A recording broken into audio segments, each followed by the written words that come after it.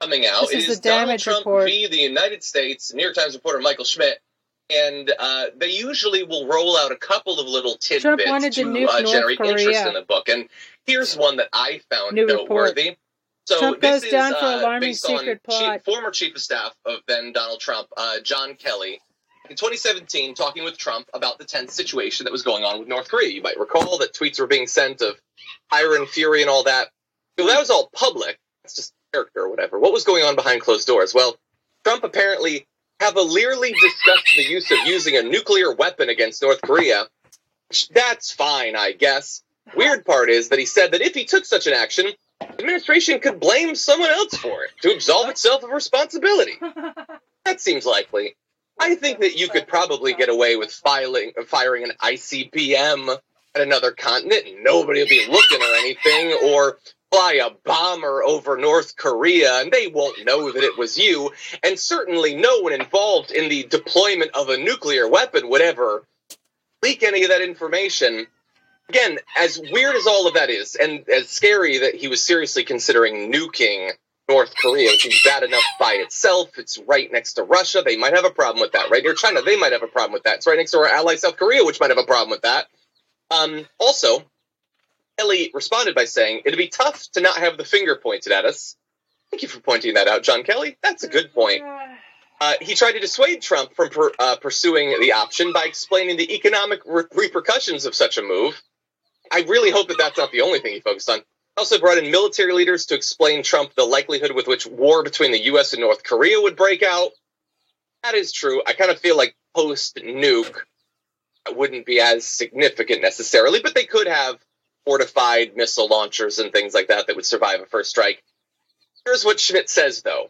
The prospect of how many people could be killed had, quote, no impact on Trump. What? And look, I'm not going to pretend, I'm not going to be performative and pretend that I am shocked by that, but I just want us to absorb that nuking, he didn't care that people would die. He didn't care how many would die. In a war between us and North Korea, he doesn't care about the consequences. Brett, what do you think? He's a sociopath. Like, that's the part that should keep, that's the part that kept, Sting singing, I hope the Russians love their children too. Like, that kind of thing. The guy is not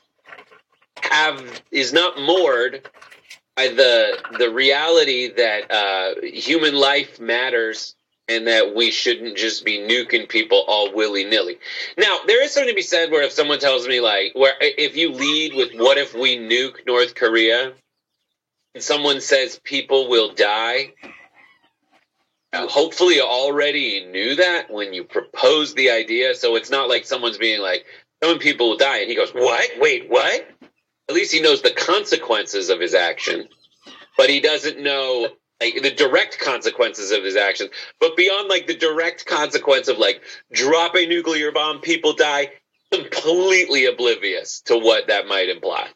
Yeah, is like on the tip of my tongue of a scenario where a dumb character in a movie does something devastating and then explains that, don't worry, they won't know it was us. And I'm trying to remember what it was. I feel like the character was Ricky Gervais. But in any event, it's the former president of the United States who didn't...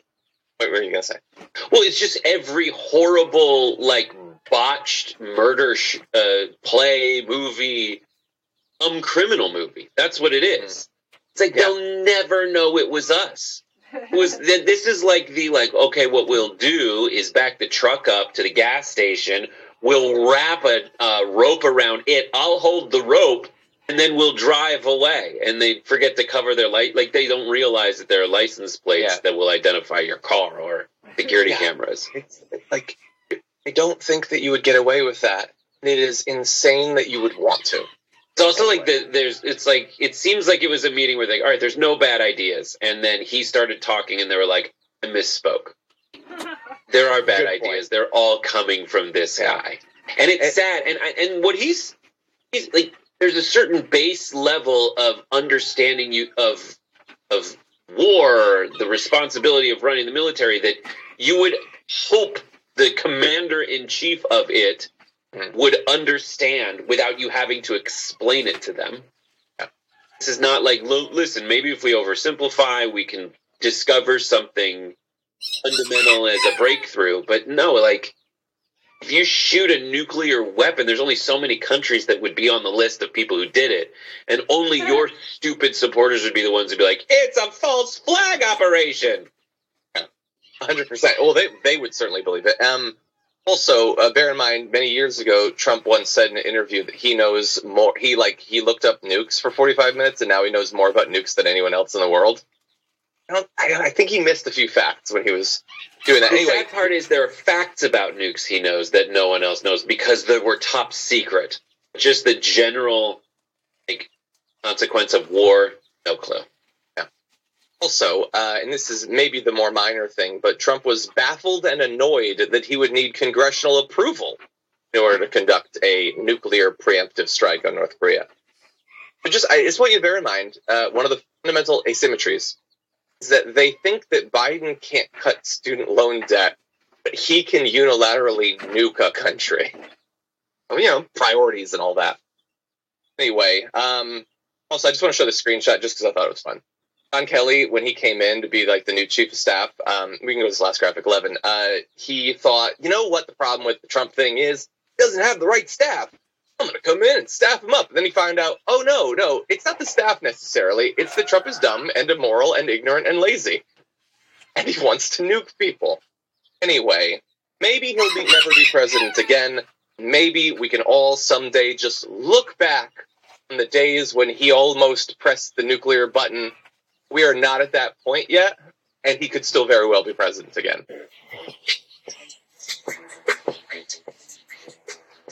For more political news breakdowns, interviews, stories of activism, and me trying my hardest to care about the occasional big celebrity news story, subscribe to our YouTube channel at youtube.com/The Damage Report. And you can ring the bell wherever it is so you don't miss anything.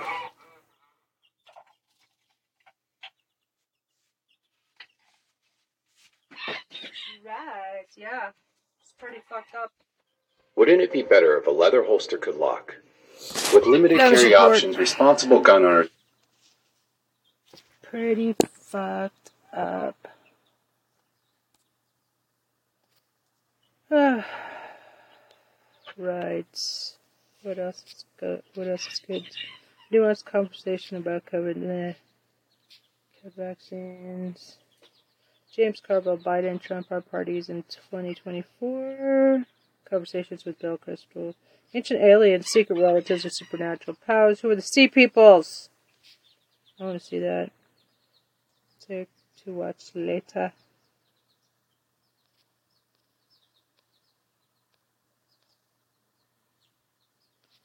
Case for creator, parable. Just unsealed by federal judge 2 days ago. I already covered that. Mysterious Power 3. I'm pretty sure I covered that as well. How about this? Billy Carson. How the Anunnaki became ordainers of destiny with Billy Carson on Billy Carson Forbidden Knowledge channel.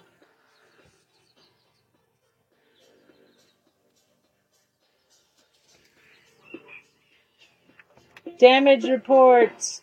Trump wanted to nuke North Korea. Exclamation point.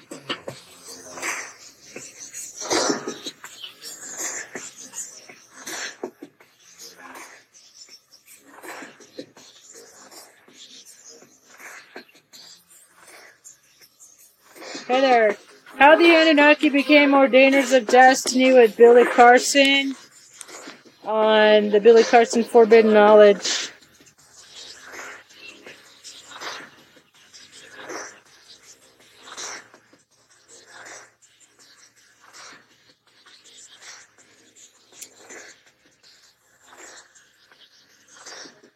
It's great stuff.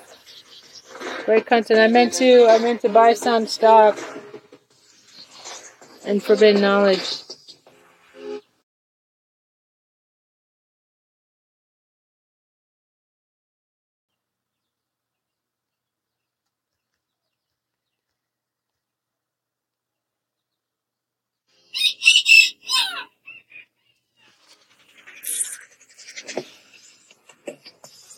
He looks cool with glasses. All right. That was a reprise.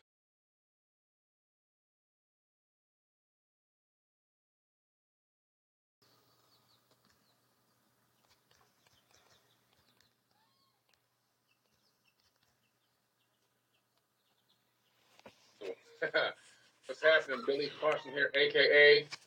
Forbidden Knowledge. Thank you, everyone, for hopping on tonight. Yes, I have my Forbidden Knowledge hat on. Yes, I have my Forbidden Knowledge shades on as well. From time to time, I do wear my shades. I used to wear them all the time. Some of you guys may know that I have something called synesthesia. I do have an eye condition. It's really not an eye condition. It's a cortex condition. So my audio and cerebral cortex are formed in a way where my visual cortex is I guess, interlinked or combined. So every time I hear sounds, I see colors and numbers. And so shades, the reason why people go, how come he's always got on shades? Well, it's actually a medical condition. I even have a handicap sticker for it. The shades actually help me to dull out some of the input. On a day like today, when I've been totally exposed to so much activity and so much going on, it's actually more of a relaxing thing to actually be able to have the shades on your eyes to relax your eyes and dull out some of the input that you guys will never be able to detect and see because you don't have synesthesia. It's something that you're born with. 1 in 100,000 people are born with it, and I am one of them. A lot of people have it that you probably wouldn't even know. Billy Joel, Mary J. Blige, Pharrell, Kanye West. Quite a few people have synesthesia. That some bigger names that you might know actually have synesthesia. You'll notice that they wear. You'll notice that they wear shades a lot. I've been talking so much today, my voice is going, guys. So you're gonna have to bear with me tonight. I do have my water, but it's gonna be a great night and a great talk tonight. All right. I appreciate you guys. Please, everybody, hit the like button. Please share this video. I'm gonna go in today talking about the Anunnaki. Are they the ordainers or were they the ordainers of destinies? I want to talk about what that is. I'm going to read a little bit of a couple of different tablets to you as well, some verses from some of the tablets. And all this has to do with manifesting. It has to do with understanding how to create your own reality. That's literally what it's all about. So today we're going to talk a little bit about that and touch on that. And again, please forgive me for my voice. I literally probably made, 6 hours of videos over the last couple of days, and my voice is really starting to take a little bit of a dive. All right.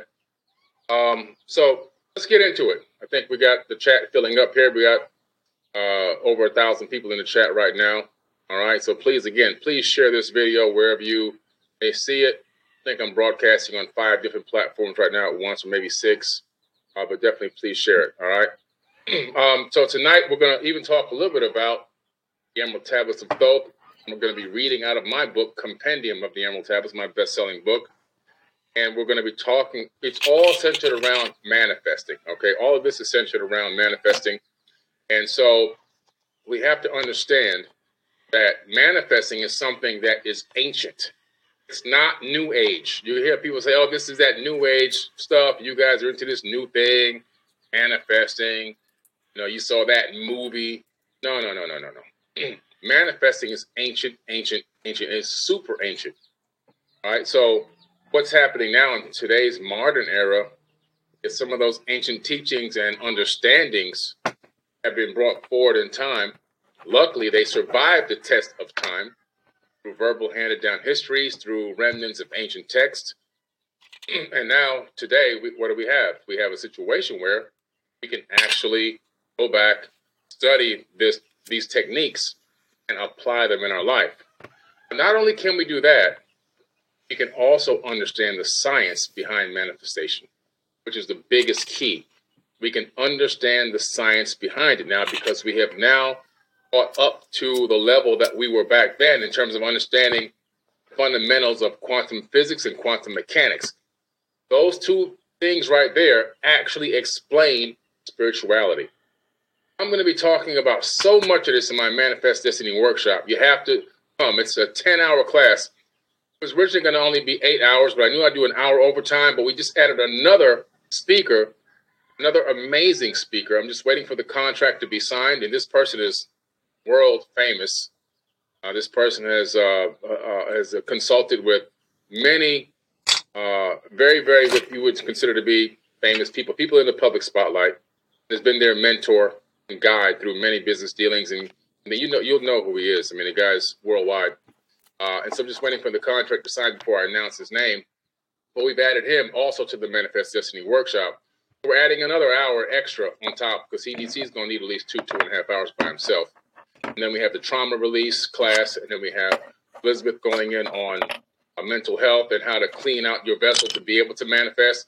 Then the rest of those hours are all me. So it's going to be a powerful workshop, and kind of feeding off of what I'm going to be talking about today. I'm going to drop a link in the chat right quick for the Manifest Destiny. This is the 4th annual Manifest Destiny workshop that we've done. And every year it gets bigger and it gets better. And this year is going to be mind-blowing. If you want to learn how to manifest your best life, manifest things into reality, create the life that you truly desire, bring heaven to earth, you need to come to this class, this mega 10-hour class. And it's actually going to be recorded. So if you can't watch the whole thing, just typing at the same time, you will be able to, guess what? Replay it unlimited. It was 2 weeks ago. Over again. Pause it, stop it, play it for family members, play it for friends, play it for your children because it's rated G. All right, it's rated G because we're talking about God power. It's going to be amazing. I'm going to drop it in the chat right now in the comments here. Just dropped it in the chat. The link is in the chat. If you can't see the chat, just go to eventbrite.com or caption of this video should have the actual link in it as well once this video is done. All right. So, talking about manifesting, when you look into the ancient cuneiform Sumerian tablets, you start seeing something very interesting. You start seeing that these beings that the Sumerians called the Anunnaki, and yes, that's a real name.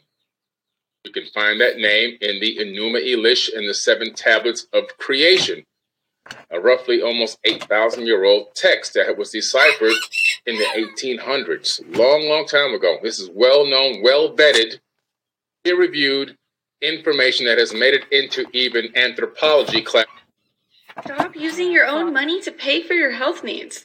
I wrote this down to make it clear that any American in anthropology classes in universities. So again, this is not off the dome makeup stuff. Like, I always come with the receipts. Anybody can find this out. Everybody needs to hear I give you the information that most people just don't know the questions to ask, and they don't know where to look. But guess what, guys? I know where to look. I know what questions to ask. Look into it. You find these Anunnaki beings, and you find that these Anunnaki beings, which really were the Atlanteans, they're mentioned in text all over the world. They're the Anak in the Bible. We were grasshoppers in their eyesight. These were big men. They were called men of renown.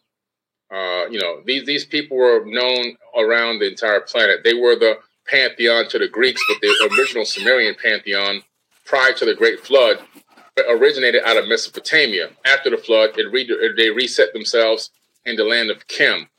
And then they became the Netiru, right? The gods that came from heaven to earth and turned mud into a kingdom. These people went to Cambodia and built Angkor Wat. They went and built Teotihuacan in Mesoamerica. They developed civilizations all over the entire planet, these people. Now, what was interesting is, and what was actually great, is that they had a lot of text left behind about them. And there were scribes that would write, scribes of these gods. They called them gods, but they weren't gods with a capital G. They were gods with the lowercase g. Some of them, unfortunately, masqueraded as gods because, they come to a planet, there's people here, people see that they have technology and advanced knowledge, and right away, what do? They bow. Oh, this must be God. It's called a cargo cult. We know that because we've seen cargo cults before on this planet. When the U.S. military went to the Bikini Atoll and those islands out there in the South Pacific to do nuclear missile testing, what did? They arrived at the shore of some islands where there were natives that had never seen, yet not even a white man, yet alone any other man other than themselves. And all of a sudden, they've got airplanes, they've got tanks, they've got these boats that run with power. They come on shore with all these canisters and luggage and everything else, and these gigantic steel suitcases with supplies on the inside. And they started giving some of this stuff to these natives, clothing and shoes, trying to make them feel good because they was about to blow their whole island up, basically, trying to make them feel good. We're going to have to redirect you guys because we're going to tear this whole place up with this nuclear test. And, we're going to give you some trinkets and give you a little bit of food, give you some candy bars, and then we're going to kick you off your home. That's basically what happened. But long story short, when they saw these soldiers, they began to worship them instantaneously. After the soldiers left and all the testing was done, still to this very day, in some of those islands, there are cargo cults dedicated to the gods that came from the sky with the cans of Spam and chocolate bars. They even tattooed USA on their chest. I did a whole lecture on this, a 3-hour lecture. It's available on Forbidden Knowledge TV with the pictures of these natives. They tattooed USA on their chest. They took reeds and sticks from the bushes and made them into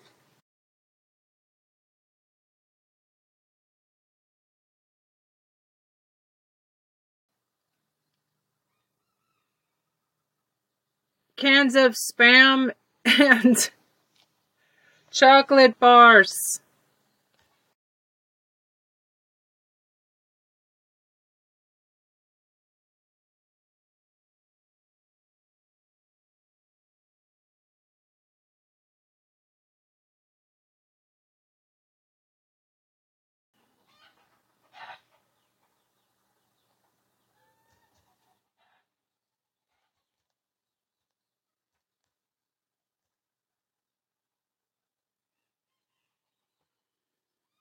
would look like, semi-automatic guns and rifles. They even took trees and reeds and branches and built themselves look like airplanes with the landing gear and everything. And they would pray to the landing gear and look to the sky for hours on end, waiting for the sky gods to return with more cans of Spam and chocolate bars and stuff and some food and some clothes. Cargo cult. Now, let's take a trip back in time. These same people, these Anunnaki people arrive same way. They come with to create a breakaway civilization according to the ancient tablets, not according to Billy Carson. According to the ancient tablets, they came here to create a breakaway civilization. And in doing so, they interacted with an existing hominid who was our cousin, human beings' cousins, not Homo sapien yet, but Homo sapien, Homo something, definitely Erectus, and engaged them. And at that time, of course, we thought they were gods. Why? Because they had advanced technology. They had things that looked magical to us. When a more advanced civilization runs into a less advanced civilization, the less advanced civilization deifies the more advanced civilization. That's just the way it goes. And so we deified them, and we became their slaves without knowing we were their slaves. And so that's what happened. What was interesting when you read these tablets, they had these scribes that would write down all the information that these gods wanted to leave behind in stone, because stone was very hard to decay. Parchment paper and papyrus, things like that, over time, it decay very easily. Stone, the worst that can happen is it starts to crack and break, or you drop one and it breaks. For the most part, long term, the majority of these tablets, which we now have millions of them, have been discovered. Millions, not a couple hundred, not a few thousand tablets. Millions of tablets have been discovered. And they left behind a great record of what may have happened in the ancient past. So one of the things that they talk about, these ancient sky gods from the ancient past, is they talk about having the capability of being ordainers of destiny. Okay, that's what they call themselves, the ordainers of destiny. And what does that mean? When you start to analyze these tablets in this text, you begin to realize that these beings were talking about creating realities on this planet. They were talking about creating realities, creating paradigms, and also creating future outcomes based on what they themselves wanted to see roll out or unfold on this planet. That's pretty interesting, because that's manifesting. They were talking about doing these things as if they were already going to be done. That's pretty powerful. In other words, their plans in their mind were so powerful and their vision was so powerful that they can actually see the multiple opportunities or situations that would occur, and then they collapse the one that they specifically wanted into reality, and they would decree it, and then they would ordain it as being so. That's powerful. Now, I won't disagree with you that a lot of these beings were pretty malevolent. In other words, they were pretty evil people, most of them. Not all of them, but most of them. Why were they evil? Well, because they masqueraded as gods. They abused, our freedoms. They enslaved us without making us think we were slaves. And they, to me, in my personal opinion, it was just a lot of mental and physical abuse, especially when you read the tablets about what Enlil did to human beings, killing off 100,000 here, 100,000 there, dry the crops out. Too many people making too much noise. They're clamoring too much. Just kill them off. We were treated as cattle. And so I agree that a lot of these beings were not the nicest of people.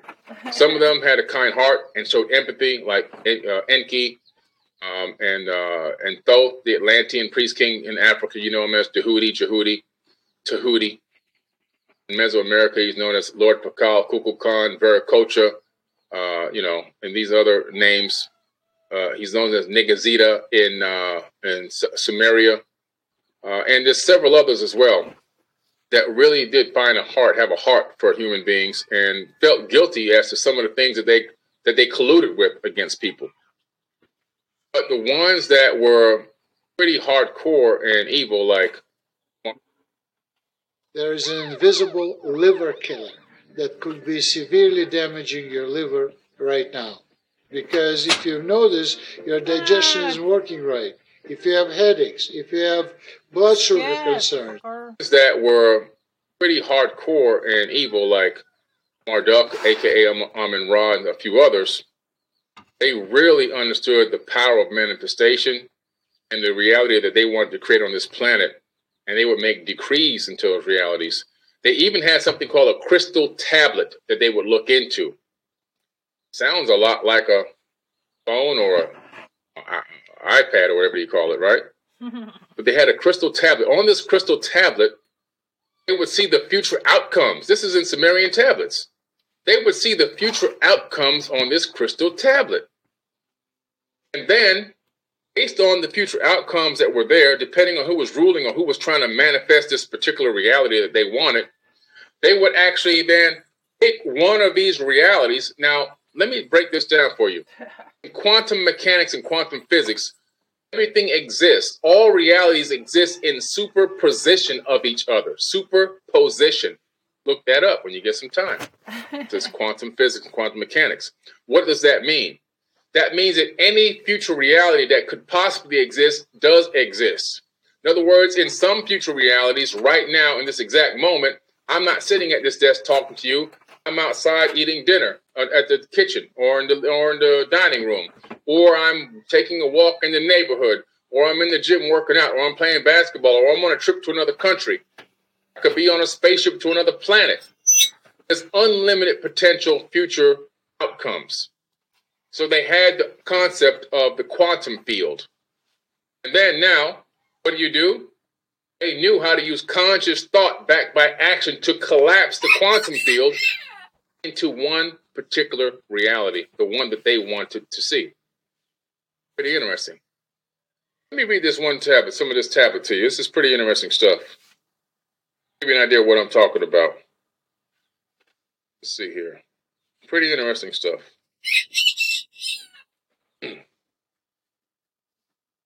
Okay.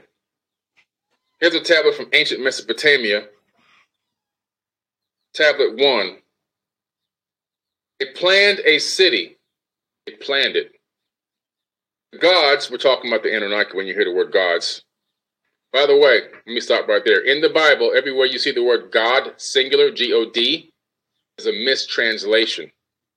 When you go to the ancient text, and that was translated from to become the words in the Bible as the word God, the word singular God, It actually in the past it was actually gods with an S, plural.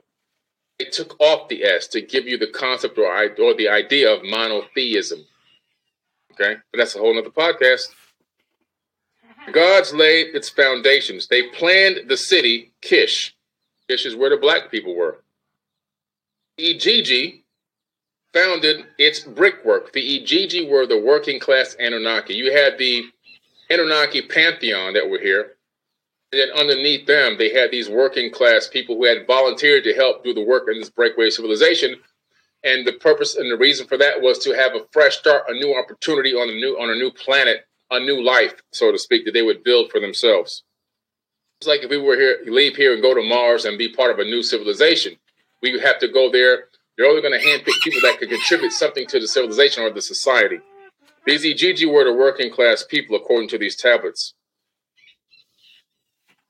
Let it be there that the people shepherd. Let Etana be their architect.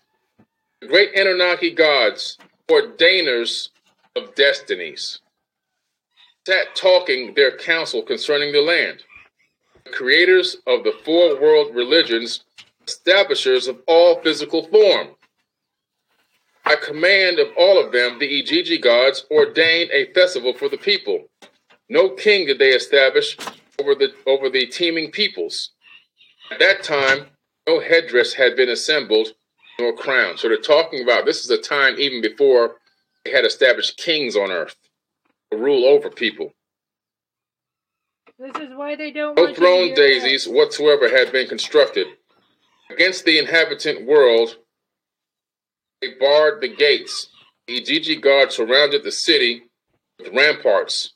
Ishtar came down from heaven to seek a shepherd. Ishtar came down from heaven. She came down from space. Ishtar is what Easter is all about. She is the goddess of Easter. It's really all about Ishtar. Translated her name now from back then to the future, from Ishtar to Easter. It's really Ishtar. It's a Sumerian or Babylonian tradition. Came down from heaven to speak with a shepherd and sought for a king everywhere. Mina came down from heaven to seek a shepherd and sought for a king everywhere. And Lil examined the days of Etana, a man whom Ishtar steadfastly, and some pieces of that tablet is missing. Then she consistently sought the king, the radiant throne. And then it goes on to talk about, and Lil showed his sister a crystal tablet. And on this crystal tablet, a city that he had built, he will build. And this city and this construction technique will last for all time on this planet. This guy is talking about planning not for, understand the mindset, planning not for next week, planning not for next month, planning not for next year or the next 10 years. He's planning for all time. So what I was trying to tell you before, some of these guys weren't the greatest people, and Lil definitely was not one of the greatest people, obviously, within this pantheon. However, you can learn something from what they're talking about here. What can you take from this? What can you glean from this? They walked in their own true power. They understood the power that was inside of them. It doesn't make them right with what they did on this planet, but what it does do, it can teach us a lesson on how to create our own reality, how to walk in our power. Because according to another tablet called the Myth of Adapa, human beings, according to them, according to these sky gods, were created even more intelligent and higher than them. But we had just not tapped into it yet. At a time in the future, we would realize our true power. That time is right now. To walk in your true power as who you really and truly are. That part made it into the Bible as the angels were jealous of the humans because the humans were created higher than them. That's where it came from, the Myth of Adapa. Read that ancient tablet. Almost word for word, they copied it right into the biblical text. The point I'm making here is this guy and his people are ordaining realities. In other words, they understand the power. They're commanding specific things to be have an outcome on this planet that they want to see. And then the plan that this guy makes, he plans for all time. Let me tell you something. When I read that, I had to sit back in my chair for a minute. I had to meditate on that. The average person will read across that and glance and skim across that and keep on going. I had to stop because, you see, I understood the power. I understood the power in what was just told to me. The power is this. When you are living out here in this financial matrix, for example, this is just one example, you get a paycheck, whether you're getting paid on a contract, whether you're getting paid on a paycheck from an employer, or whether you provide services and you get paid randomly, whatever, you're getting money on a specific schedule, time scale. Most people are planning for what they're going to do with that check when it comes in. Oh, I got to pay this, I got to pay this, I got to pay this. I'm going to take this little bit and save it here, and this going there, and then I'm going to spend. I got to buy some clothes, and I got to do this. We are living paycheck to paycheck on this planet. The majority of people on this planet are living paycheck to paycheck. Some benefited to be able to live maybe paycheck to every 3 or 4 paychecks. Very few can go 6 months, and very, very, very few can go a year without earning any income, right? One time I went almost 7 years without making any money.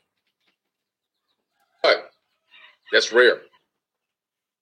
The point I'm making is I was working on a plan for the end of that 7 year where I took that 7 years off. I was making my plans for what I was gonna do to jump back into the world of the financial matrix to make money again.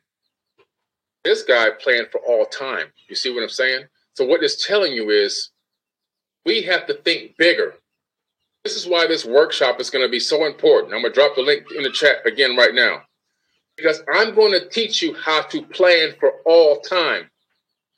That literally shifted my thought process. It was a paradigm shift for me. You may not can see it here right now on this board, but where I'm pointing to it, it says legacy. It's almost in every video that I have this legacy image behind me. I look at the legacy image every single day with the infinity symbol on it.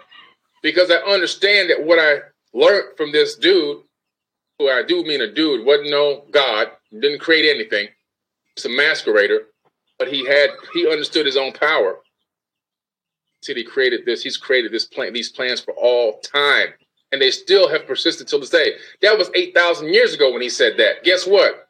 His diagram, his floor plan for construction for cities, is still persisting till this very current day. His plan that he put in place 8,000 years ago, he installed a bicameral Congress in Mesopotamia, which went around the entire world, and it's the same exact political system we operate under today in the United States. His plumbing system. With the Fry's VIP card, save up to $1 a gallon at the pump for the win. Operate under today in the United States. His plumbing system that he created is the same plumbing system that we're living under and operating for right now. All these things that this guy did, the education system he created, the fiat currency he created. He created fiat currency and inflation 8,000 years ago. So what's happening here? We're seeing somebody who understood exactly what they wanted to do, and he planned for all time. And his plan is still in operation until this very moment. We're talking about eons have gone by, and it's still here. I took that information. I took what he did. How can I utilize that that concept of thinking, the way of thinking for planning in my life? So I started researching long-term plans. I found a few corporations that were thinking like Enlil, Mitsubishi. They have a 300-year business plan. They have a 300-year business plan. 300. Not planning for, 5-year plan. Most people make a business plan 5 years. I got a 5-year business plan. That's what I used to make a 5-year business plan, right? Make a 5-year business plan. No. This guy has, Mitsubishi has a 300-year. And a few other corporations I found had 500-year plans. For their corporation, what they're saying is our corporations are going to stand the test of time, number one. They've already ordained that their corporation will not go down regardless of economical conditions, regardless of political situations, regardless of religious situations on the planet, regardless of wars. There's nothing that's going to take down our company, regardless of who's coming in out of the company and coming in the company and coming out of the company, leaving the company. no matter what, this company will sustain and persist. And here's our 500-year business plan. Thinking into the future, creating future realities with conscious thought, getting more futuristic every year that goes by, but still being in this exact year and time. You can take a lot from this type of thinking. Imagine sitting back and creating a plan for all time. And people say, well, why do I need a plan for all time? I'm only going to live to 80 or whatever. Well, the plan isn't for you. See, legacy. I'm not planning for me. I'm planning for future generations. One of the biggest downfalls and pitfalls in the minority communities is zero planning. And I mean absolutely zero planning. None. Not even for death. Not even for death. Both of my parents are dead. Both of my parents are long gone. I love them to death, but I got nothing. Zero. I had nothing before they died, and I had even less after they died because they had debts.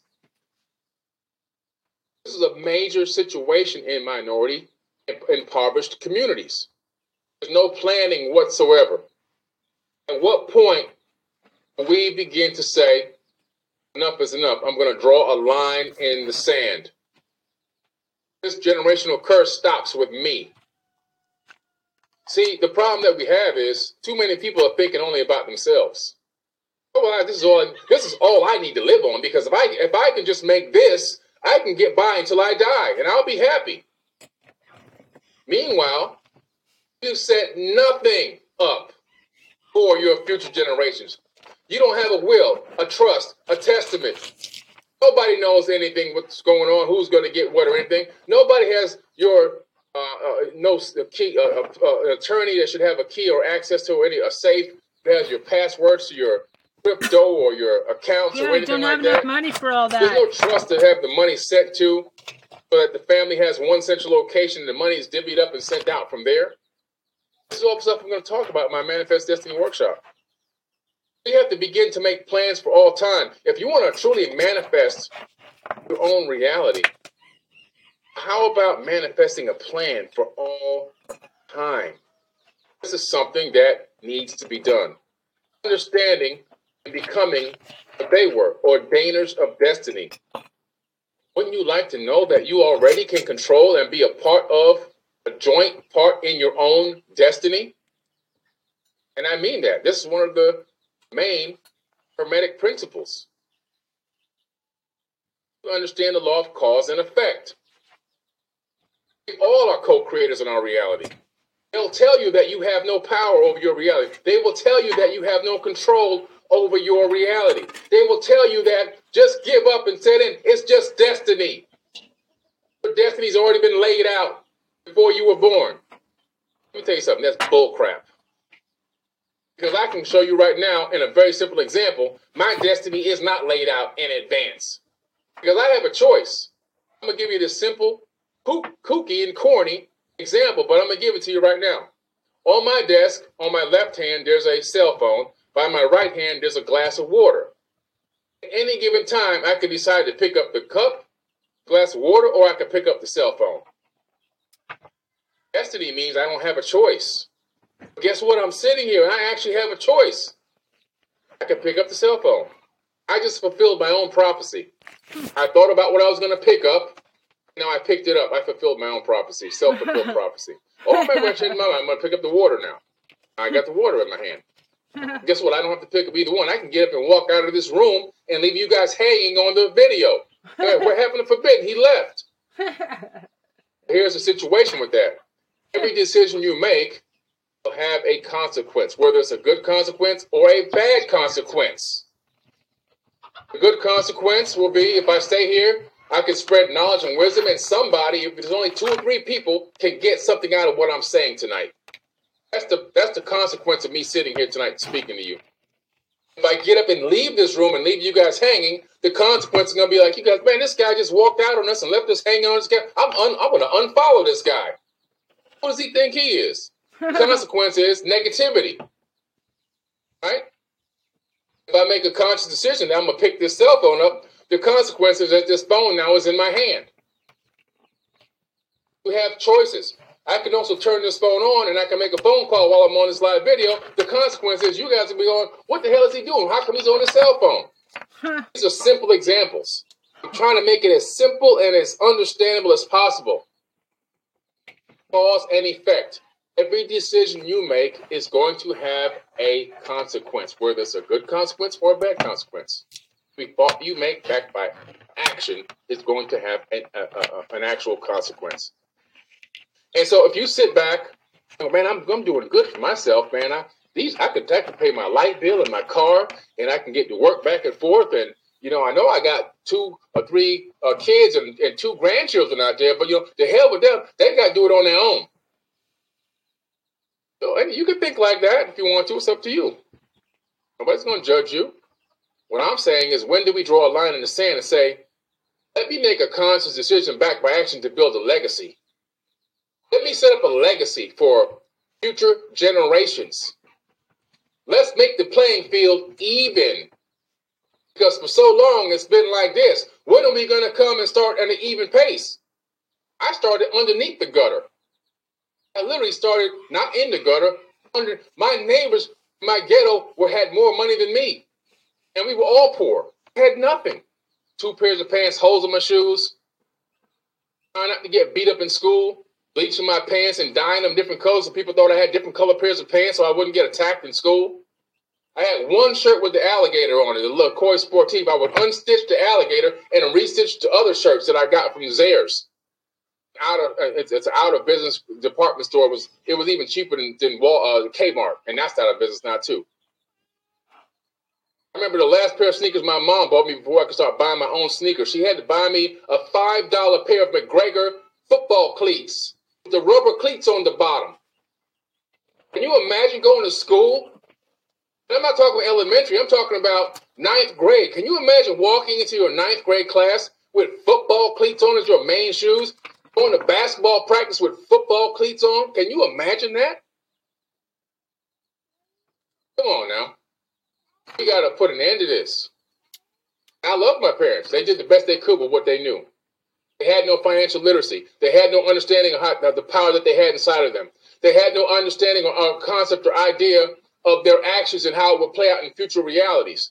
They had no idea how to collapse the reality that they wanted. They just went along with whatever the system gave them, and they did the best they could with the knowledge that they had.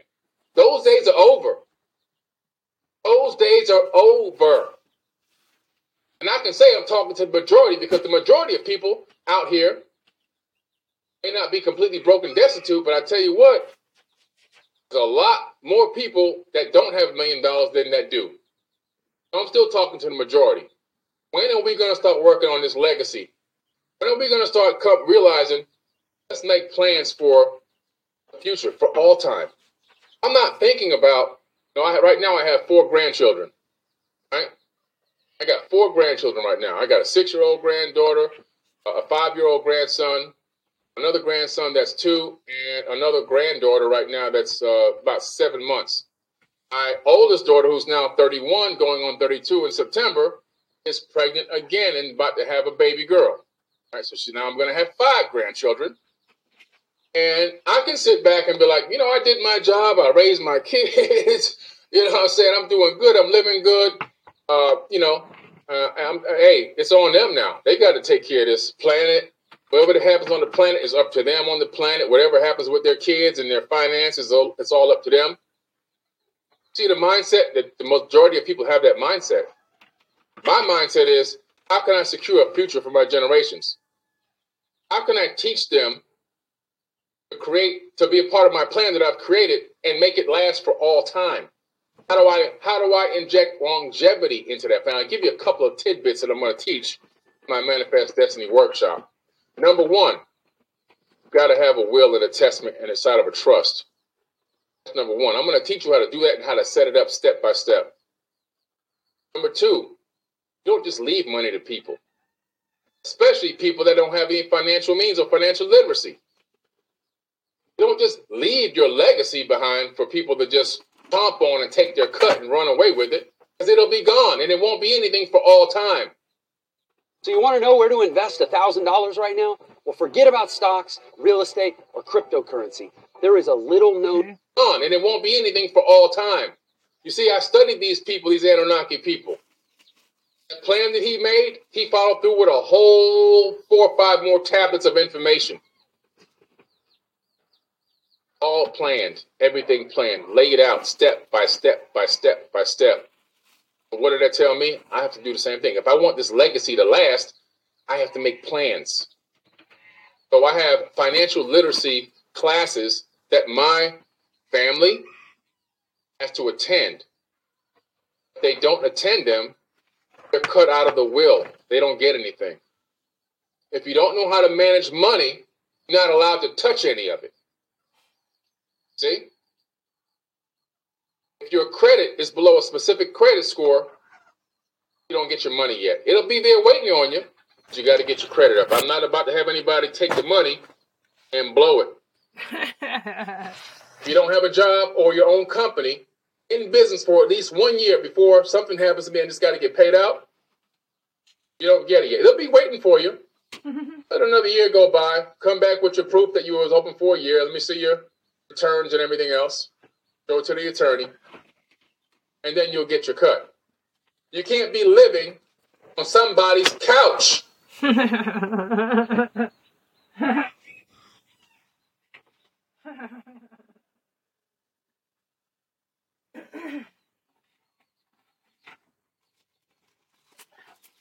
If your name ain't on no paperwork, come back when you get something. When you establish yourself, you're living, you can take care of yourself, come back, it'll be waiting on you.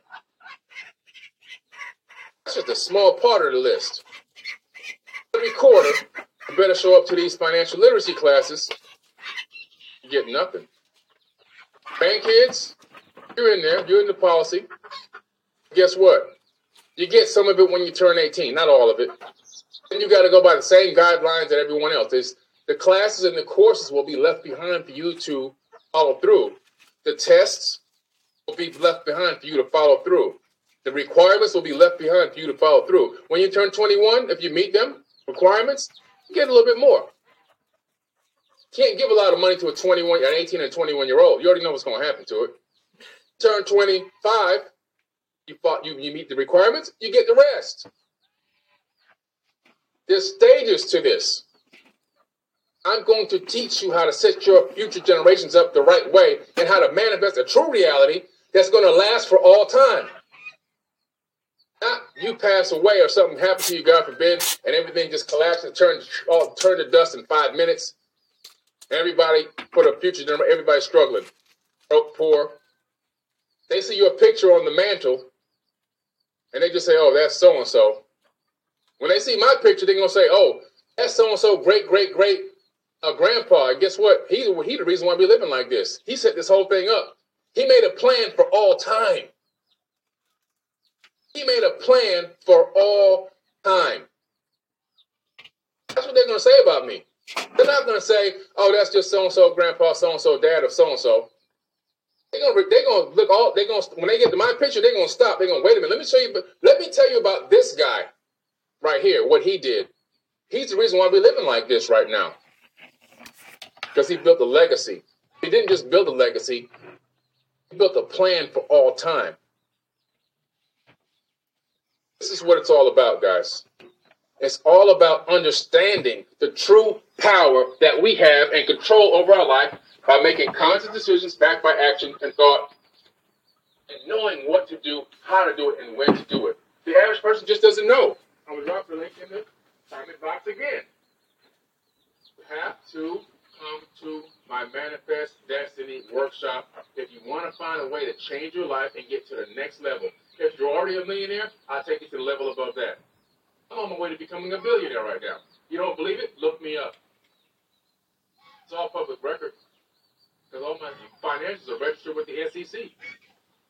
I'm not playing games out here on these streets. I'm working on this nonstop. All I work on is legacy. If you focus on building your legacy, your abundance is guaranteed. You don't have to worry about where's my money going to come from for a light bill and a mortgage payment and a car payment and a tuition bill and all this.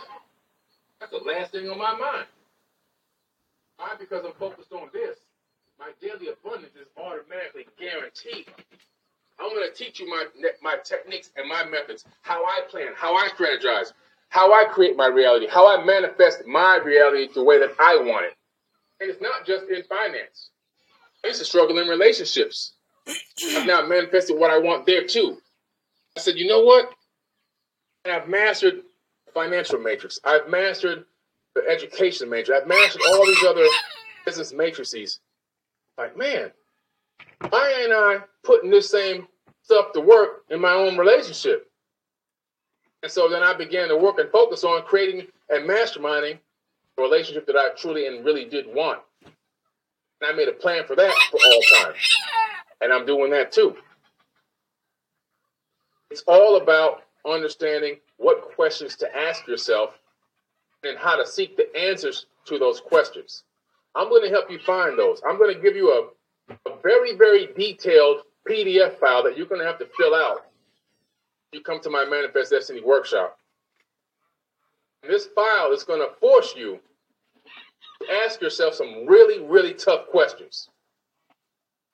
It's going to force you to ask yourself some really, really tough questions. You're going to have to be honest with yourself. But I guarantee you this. When you get to the end of that 8 to 10-hour class, most likely going to be 10 because we had to add an extra speaker, you're going to feel rejuvenated. You're going to feel enlightened. You're going to be going back and watching it over and over again. You're going to pause it and rewind it and get information and extract information and download it from that video that's just going to allow you to change not only your life, but future generations. Because this Manifest Destiny class, for me, is going to set the standard for all time. Period. Period. Let me read from the Emerald Tablets a little bit to you guys. This is my book, Compendium of the Emerald Tablets. It's been a bestseller in 5 countries for 4 years. Now, let me tell you something about this book first. Some of you on here probably have the original version of this book, which was Volume 1, which came with a light brown cover, and Thoth was still on the front. But the book was about 444 pages. That's right, 444. This book is now 238 pages with the same amount of information in it. When I was done with the first version of the book, I went to this huge lecture out in SETI in Washington State. It was a 7-day retreat where I was speaking out there. I was speaking on the Hermetic Principles out there with Jimmy Church from Jimmy Church Radio. We did a whole thing together out there. Every day we would have a line of people coming up to buy my books, and I would autograph them on the spot. Every time I would sign my book, this is the first week the book came out, I would sign the book and say, this is going to be a bestseller, and hand them the book. This is going to be a bestseller, and hand them the book. I must have said it over 150 times, handing out over 150 books. I think I had 300 books for that whole trip. They all sold out. Right around the 150th book or so, a woman walks up to me. She says, my name is Laura Cantu, and I want to know if your ego's not too strong, I have a couple of suggestions about your book. I said, Miss Laura, my ego's not strong. If you have any suggestions that can help me make this book better or something you saw that I need to correct, I'm game to listen. She said, okay, meet me over there. There was a building over there tomorrow at X time. It was like right after lunch. I met with her. She says, I own a publishing company, a book publishing company called Winter Wolf Publishing. And I read the whole book, and I want to tell you that there's some things in here that I see that need to be changed. Your science articles, your science portions are too complex for the average person. You're going to lose some people. The book is so big, it's intimidating. The cover doesn't look that good. You're not catching any eyes with it. He says, but I think this book should be a bestseller. And if you allow me to, I'd like to work with you to alter this book into a way that could make it a bestseller. I said, if you feel that this book can be a bestseller, I said, I already know it's going to be a bestseller because I've been telling everybody. She laughed and said, yeah, I know. You've been telling everybody it's going to be a bestseller. I said, let's go to work then. We went to work, rewriting the science portions to make it more understandable. She came up with a brand new cover. Okay, Compendium of the Emerald Tablets, and she wrote underneath A Beginner's Guide, which is my subtitle, A Beginner's Guide to simplify for the average person. We took some of the larger images and shrunk them down. Long story short, we got the book down, half the size, same amount of information, more potent, more understandable. The book became a bestseller instantaneously.